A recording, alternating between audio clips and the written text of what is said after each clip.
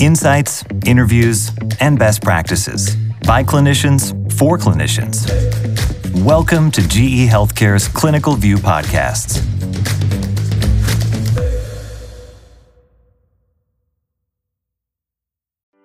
TopMedTalk. This is TopMedTalk here at Euroanesthesia 2023. I'm Desiree Chappell, your host today, and Monty Mythen. Hello, Monty. Hey, Desiree. Oh, hang on, the pipers are cutting back in. Here they go. We're gonna. Oh. Well, I think actually it's very fitting. We have them playing while we're talking about being here in the exhibit hall, Monty. Some wonderful booths. Today, here, the very first day of ESA, we have the privilege, the opportunity to be with GE Healthcare, one of our platinum sponsors for TopMedTalk. Absolutely. Very generous, loyal supporters of TopMedTalk. And just to reiterate, it wouldn't be possible to keep this as free, open access medical education for the world if it wasn't for our great sponsors. Yeah, and recently, GE, who used to sponsor us, transitioned into GE Healthcare, which we heard about particularly at the American Society of Anesthesiology at the back end of last year. But more about that in a moment, I'm guessing. Yeah, we definitely will dive into that. Monty, this is our third year here at the European Society of Anesthesiology and Intensive Care Euroanesthesia meeting. Prior to COVID, we were here. Last year, we were here as well. So we're in Vienna. Yeah. And we're going to catch up with some people that we met in Vienna talking about projects that they had planned at that stage. Now, some of them got COVIDed, but I think they got back on track. And then last year, we were in Italy. We were in Milano for ESA there. And actually, we were on GE, the booth for GE last year at the launch of one of their amazing products. And actually, I think we've got a version of it. You can't, it's just not great radio, me holding up to Let me get a picture of that, Monty. I'm going to get a picture. But here we go. Here we are with the team. That's right. We got it. Yeah. Yeah. Perfect. And that's part of what we're going to be hearing about is more remote monitoring. We actually were there at one of the launch of one of the products last year. The launch of Portrait Mobile. Well, we wanted to catch up with the GE team again this year and hear more about where they've been this last year, what's happening, what's new and upcoming. We see a lot of new products on the stand here, so super excited about that. So this morning, we have Chris Lawman, the Senior Modality Leader for GE Healthcare. Chris, thank you so much for joining us. Pleasure to be here, thanks. Yeah, absolutely. And then we have Peter von Heezik, the Anesthesia Digital Leader for GE. Correct. Thank you so much for joining us. Thank you very much for having me. Yeah, absolutely. Well, an anesthesia digital. I know. Is that lots to break down there? Okay, yeah, we'll go into that because I don't know what one of those is. I would think I would like one of those. May I have one of those, please? Well, gentlemen, it's great to be here with GE. Last year, we were here for the launch of Portrait Mobile. We know that has been a major feat for GE Healthcare, and a lot has happened over the last year. So, Chris, I wanted to start with you and talk to you a little bit about that particular product, but also how that's being integrated into the hospital setting to help improve connectivity. And there's this word that we throw around a lot, interoperability. But I want to know a little bit more about that and how the solutions that you guys have with GE Healthcare, how all that's contributing to interoperability and connectivity. Okay. It's a bit of a challenge. And I think when we look at it as a whole, we speak with a lot of the other vendors as well. And we've come together as a collective to actually discuss interoperability and connectivity and sort of standardization within the healthcare arena. And it is really challenging because we find that, you look at the NHS right now, they've got this kind of drive around artificial intelligence, the big data, primary care versus secondary care, and having that interconnectivity and be able to have, patients' records available for everybody. But I think one of the main challenges that we see is it's great. Let's talk about AI. Let's talk about big data. But sometimes we have to go back to basics. Yeah. So if you look at 90% of the operating rooms in the UK don't have a network. Right. Okay, so actually trying to be able to get that data to be able to use the AI is a challenge. When you say they don't have a network, do you mean that they don't have the wiring there for the internet? Absolutely. Okay. Absolutely. Wow. So in many cases, obviously we need to have a network point in the OR so that we can connect the patient monitoring. So we're getting just those standard demographics coming from the patient, being able to get them into an electronic medical record system, yes, and then being able to, use that sort of data to do a little bit more deep dive, looking at, from a research perspective. But we just can't get the data there, Because when one goes into that environment, I mainly come from the intensive care world, and we happened, where I worked at University College London Hospitals, to have had an electronic health record for quite a long time. Mm-hmm. I kind of think that everybody has got all those connections, like all our infusion pumps and our ventilators all talk to each other. Do I live in a weird place? Is that not normality? Not in every case. No, okay. You're absolutely right. So you're right. Where it's easy to put a network in, we'll do it. Right. But, there's challenges in terms of the OR specifically because of the environment that it is. It's a clean environment. The only time you can get in there is on an audit day, or they have to shut down theatre. And that's expensive. Yeah. We know we've got the backlog in the UK in terms of getting that elective care done. We haven't got the time to close down theatres to put the networks in.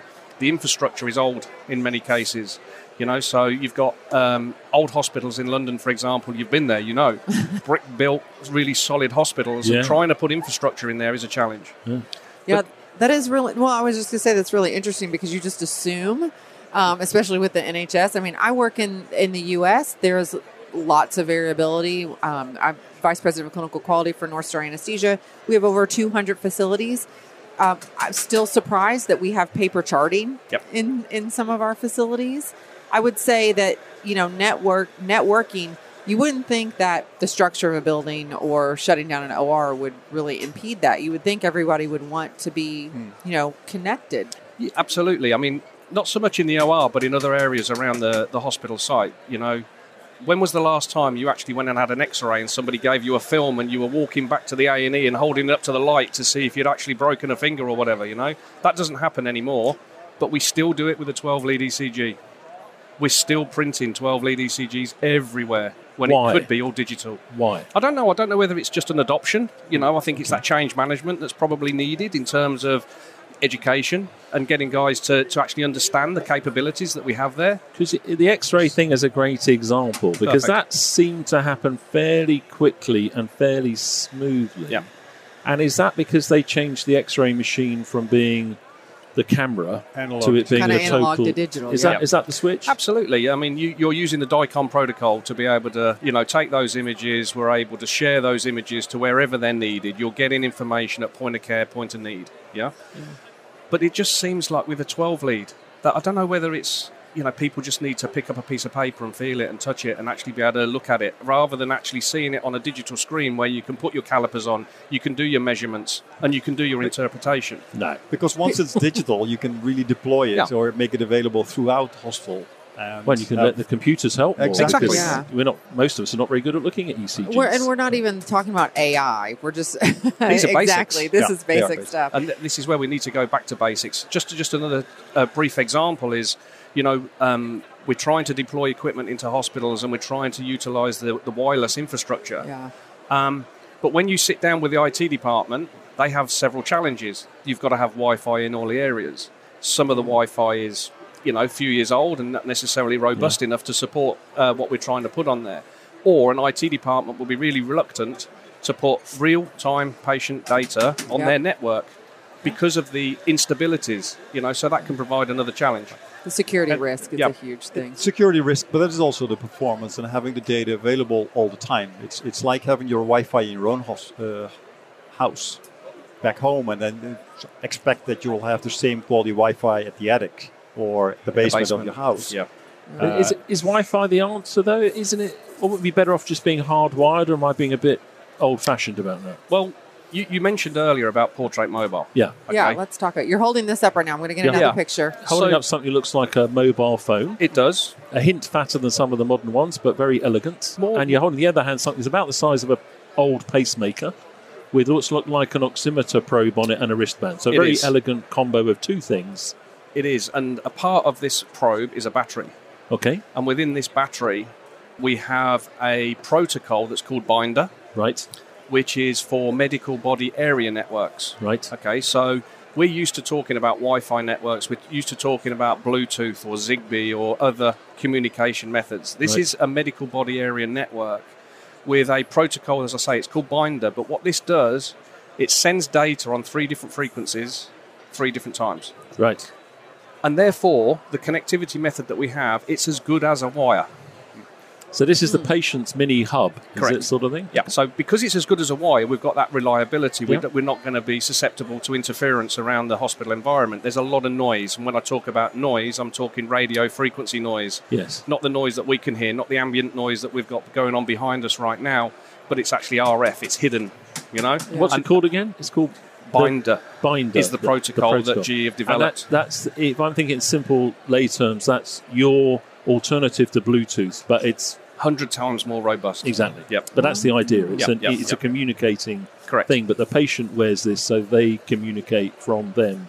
And it gives what's them in. that flexibility to be... Right, problem solved. Let's you get know, on with it. I know. They're to be mobile, they're ambulatory, you know, that's going to aid in recovery. So you're not tethered to a bed. Okay. So Yep. one last question from me, because I tend to talk a lot, is that every time I've been to the IT department with anything new and novel that's a solution like this, they seem to have a problem committee, and it doesn't take them long to find a problem. So they have problem experts, and they usually start with the problem with that is. Yep. Okay, so what barriers have you come up against so far with that one? To be fair, because it's not something, because this is the binder protocol is literally between the sensor and the hub, we're not actually putting this on the hospital infrastructure. Okay. So those challenges are not always there in this situation. So it skips internally, and the robustness of the encrypted envelope of the hospital is for them to worry about. Correct. You're just skipping data into it. Yep. And therefore you think you can't be cyber attacked? No, I mean, obviously there's always risk out there. Yeah. And then when we go onto the hospital wireless infrastructure, then, you know, there is risk in terms of cybersecurity. We have to make sure that our protocols are secure. And that's something that we build into every product.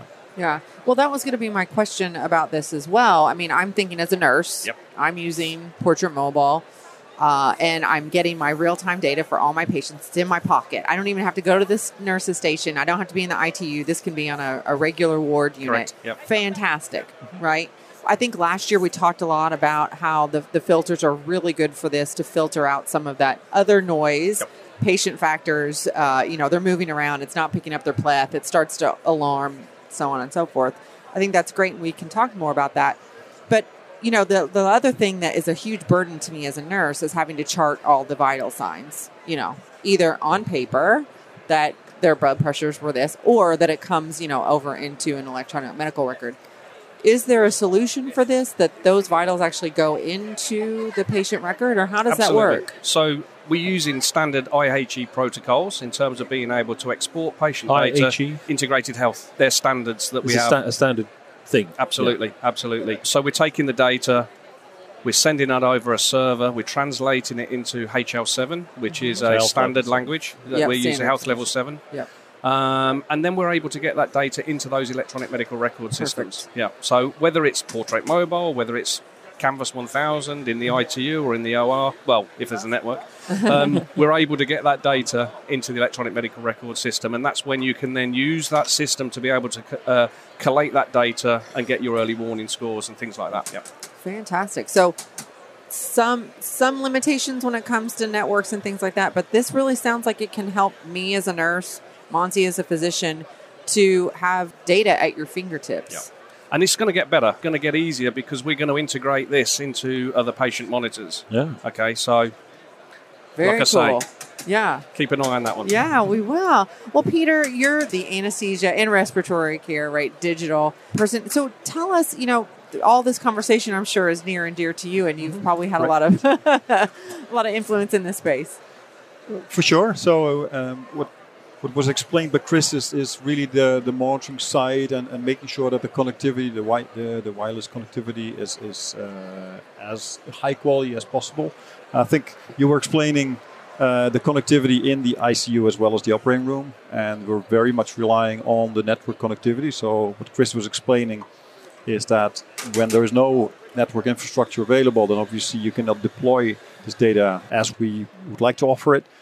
The part we're offering is really the analytics part. So gathering data in its high fidelity. So it's like comparing with a camera of 10 years ago. If you would like to see what's happening in the background of you zoom in today with the high fidelity image. we do the same thing with our devices. So big data, we send all the data every breath. So 500 data points every breath from both the anesthesia machine as well as from the patient monitor, and allow clinicians and managers to analyze their processes, whether it's to do with low flow anesthesia, whether it's to do with the actual use of the anesthetic agents, or whether we're talking about lung protective ventilation part there. Yeah. Go ahead, Monty. I mean, we already have a lot of data to, if you just look at regular charted data, we're a bit overwhelmed already. That sounds like super overwhelming, but I'm guessing it's not. So I've seen some analytics and some ways of presenting the data that says, thank you. You're spot on. Yeah. I think offering more data is not the answer to the question. It's really providing ready-made analytics. That's okay. If you're focusing on outcomes on, for instance, sustainability or on the lung protective ventilation, then having a ready-made dashboard which does not take any IT involvement or processing and just drawing conclusions. Because you were mentioning, because you were doing a display to Desiree yesterday about some of the outputs, very cool graphics, etc. Mm-hmm. There's a lot of discussion in the anaesthetic community. There's a lot about it here, about anaesthetic vapors, for example, and its negative contribution to global warming and the choice of agent and vapor versus TIVA. But in the first instance, and I think we probably got there a little bit earlier in Europe, we could just turn them down, couldn't we? We could just turn those... We could just actually use lower flows and harvest some of the vapors. Is that one of the drivers of that component of it? Correct. So low flow anesthesia has been around for a long time. We can clearly see various level of adoptions of actually low flow being at the minimum flow, half a liter or even less fresh gas flow. In a circle system, that is still high enough to provide more oxygen than the patient is absorbing. But that's really helping out and giving that visibility on whether you use sevofurane, desfurane, isofurane or nitrous oxide, and what the impact is both on the cost as well as the emissions. So by having such a longitudinal view in a dashboard, it really helps to visualize where were you a month ago, what do you want to target for, and how. So Desiree, back to you as you had a chance to look at that and think about that yesterday as a vice president for quality for a very large anesthesia group, something that's not far off the size of the National Health Service. What would you do with that data? It's interesting. The models in the U.S. are slightly different. Our anesthesia groups are usually contracted with the hospital, so we don't always get this data. We're not always for sure exactly what, we don't see the analytics side of this, like how much the flows are and things like that. I started thinking about, we had a big push on Earth Day, about using less gas, about changing your flows, reducing your flows. I think having that data in our hands, we can just target, more efficiently. Where are we using more, and what type of gases are we using, and what is the efficiency of the machines that we're using? Being able to have that data to go back to our hospital partners to say, hey, let's work together in costs. I'm not paying for the gas myself. That's coming out of the hospital budget. Right. How do we work together to improve cost savings?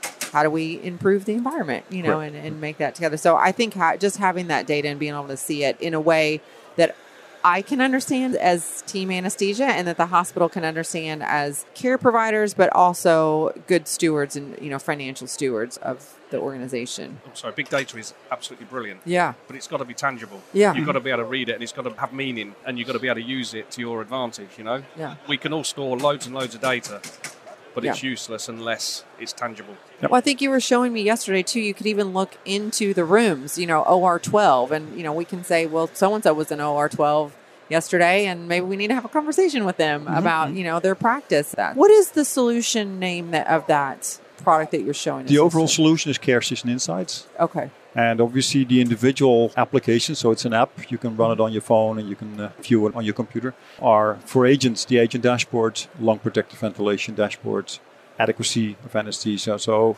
it's containerized apps, so you don't deploy and you don't show all the blob of all the data, but rather focus, this is the theme which is addressing. So I hate to bring you back to my committee of problem experts now, and I know we have a tendency to ask these questions, which must sometimes feel insulting because you think, well, of course we thought about the problems and of course we've thought about the solution. We're not that stupid.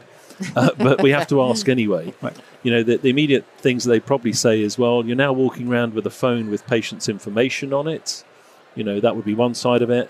And the second side of it would be, well, if I've got low saturations on a phone in my pocket and I'm not looking at it, and I'm the responsible officer on the floor, where's the culpability lie there? Who's getting sued? That. So I know that would have been common discussions. Right. So those 2 points. I know you can't necessarily address the second one, but Desiree might have to. No, so coming back to the second one first, because when a low saturation is actually happening on Care Assistance Live, you actually can have this in your pocket. Yeah. But the notification will buzz, or the tone will definitely ring when that alarm is ringing into your operating room, the one you're responsible for. That's clearly helping on focusing on these patients. I'm walking around here and I accidentally put my phone. I've got an example's just been called up for me here, which has got all the rooms on it, and everything's looking pretty good. Not sure about the SATs in that room and the heart rate. We can go and have a chat with them in a second. But if this, let's imagine this had patient identifiers on it and I put it down, I've now done a HIPAA breach, I think. Yep. But I don't see any names on here. Exactly. So the question you raised is something we did consider. There's no identifiers on the app itself. So no patient identifiers nor the physician that's responsible for that operating room. So as a physician, you know that you're responsible for operating room 1 and 2 and 3. Those are the ones you activate on your app. So you will receive those notifications for those 3 patients. So whoever's in OR3, we need to go and have a chat, Desiree. Yeah. What do we think about that? I know. Ooh, that's bad. OR3. I know. OR3, we're coming to you next. Okay. So you've deployed this now for some time. How's it going? Some good feedback on that. It's going well. We initially introduced our Care Assistance Live app on the iPhone. And we could clearly see that when discussing with the IT departments of hospitals, that some hospitals really standardized on Android. So we, in the meantime, now launched the Android version and implemented this Android version, because the initial idea of the hospital said, okay, let's invest in iPhones for those anesthesiologists, but they were carrying the Android of the hospital. They had their own private iPhone, and they were planning to carry the third phone. So you can imagine that how successful this would be. And the first thing they did in COVID is take them all off us. The infection control police came round, put them all in that's my phone. No. Took them away, said you can't have those now. So, So from an implementation perspective, those are other elements which we initially did not think would be an issue or challenge. But like having network infrastructure available, this is the other one that is overcome now. So I'm holding up your own device here in my hand as opposed to looking at my own phone, if you see what I mean. Why not stick it all on this then, if you see what I mean? So it becomes like my pager, my bleep, my clearly hospital device. I'm not taking that out to the pub to text my kids on, if you see what I mean. That's clearly hospital kit. Right, so. right. The way it works on the phone is that it's really relying on the hospital network. Okay. So as soon as you move out of the hospital, you don't need to have your notifications from the OR3, because if you're on holiday in Glasgow. You should talk to your company about that. They don't see it that way, do they? They've been very good about my PTO. So one last question, gentlemen. Again, thank you so much for sitting down with us. I think it's so important to have these conversations, to hear more from the voices of those who are developing these solutions for us, and how do we actually deploy those and use those as providers. So one of the big themes here at the meeting this year, and for you as GE Healthcare, is patient safety. And, how do we improve patient outcomes with the solutions that you have? So just kind of wrapping up, let's tie it all back to that. Like, how do you think, Portrait Mobile, Care Insights, all these different solutions that you have are really going to make it safer for our patients? Chris? 70% of patients in the hospital are unmonitored. Okay. So obviously that's a massive amount, and most of the cardiac arrests happen outside of the high acuity arena. So by putting on wearable sensors, by measuring just whether it's respiratory rate or the SpO2 rate consistently across the board, we've got an eye on that patient. We can detect early deterioration of a patient, and we can interact before there's any, reason to take that patient back into a high acuity area. And this is the story that we're trying to work on, because people get it, but they're not doing anything about it. Yeah, so we're really focusing a lot in getting the story out there, making everybody aware of those issues. I don't have a clinical background, okay, but speaking with people, doing the voice of the customer and understanding everything, we know that the 30 days post-operative is that key area, especially for post-operative respiratory depression or whatever. So just by putting that resp sensor on, even if it's for 7 days afterwards, if someone's going into a step down or into a ward space, it's really going to help in terms of that early detection of deterioration of a patient. Yeah, and I think getting the information, the word out that this actually is easier technology for us nurses and the hospitals to use, because I think there have been previous versions that have been not so great. Mm-hmm. So we're a bit biased whenever some new technology comes up, and we're like, oh God, more alarms.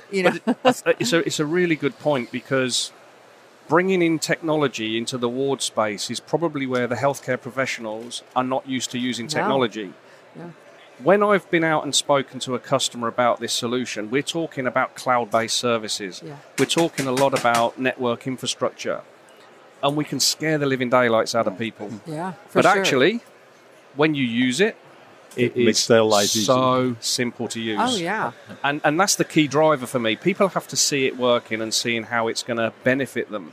Yeah. Whereas today, they, like you said earlier, they're just going to think, there's going to be a load of alarms going off.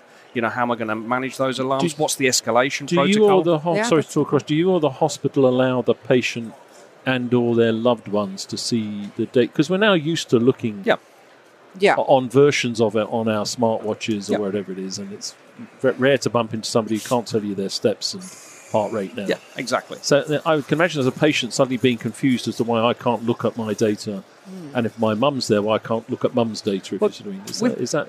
Yeah, I'm guessing that's not your call. That's the hospital's call, is it? I guess it is, but I'm holding the hub right now, and this hub would remain with the patient. Okay. Okay. So the hub would connect to a Wi-Fi network. Yeah. There'll be a central patient viewer.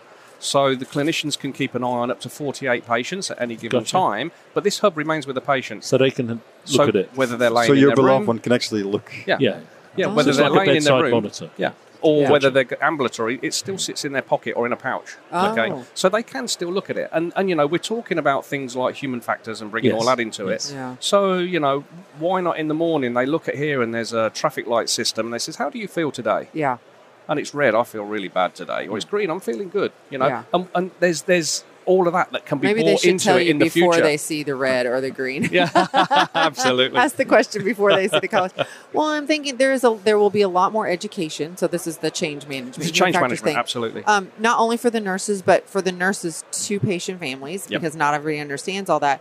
But what I can see and envision is that because you're going to have more time, there's a lot of burden that is taken off of nurses for this. I actually will be able to do what I was trained to do and why I went into nursing, is patient and family interaction. The anxiety level is reduced dramatically, whether it be the caregiver, knowing that my patient's being continually monitored, or the patient knowing that they're being continually monitored and not somebody popping in and seeing them every 4 hours. Yeah.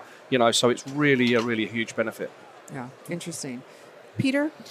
Yeah, you mentioned improvement of patient care. If you look into our guidelines, we have guidelines in healthcare for a lot of things. And in this case, Care System Insights really help to visualize to the adherence to these guidelines and really help to focus on, this is where there's room for improvement, and this is where we can further enhance outcomes, because the guidelines are developed to drive these more standardized outcomes and predictable outcomes. And if you look into the sustainability part, it obviously shown that saving costs and saving the planet and improving care quality really can go hand in hand. Yeah, absolutely. Gentlemen, this has been a fascinating conversation. Thank you so much for taking the time out. Thank you so much for listening to Top Med Talk here at the Euro Anesthesia 2023 meeting, the annual Congress of the European Society of Anesthesiology and Intensive Care. Gotta get it. Here in Glasgow, Scotland. We'll be here over the next several days. Please do check out all of our other wonderful conversations. Monty? See you all soon. Send us off. Thanks. Cheers. Top Med Talk. Thanks for downloading Top Med Talk. Don't forget to subscribe via your podcatcher. Don't forget to check us out on social media. We're on Twitter, Facebook, LinkedIn, and YouTube. And also, don't forget, Top Med Talk is the broadcasting arm of EBPOM, Evidence-Based Perioperative Medicine. We'd love you to find out more about that. If you check out ebpom.org, you can find low prices on some of the conferences we're organising around the world.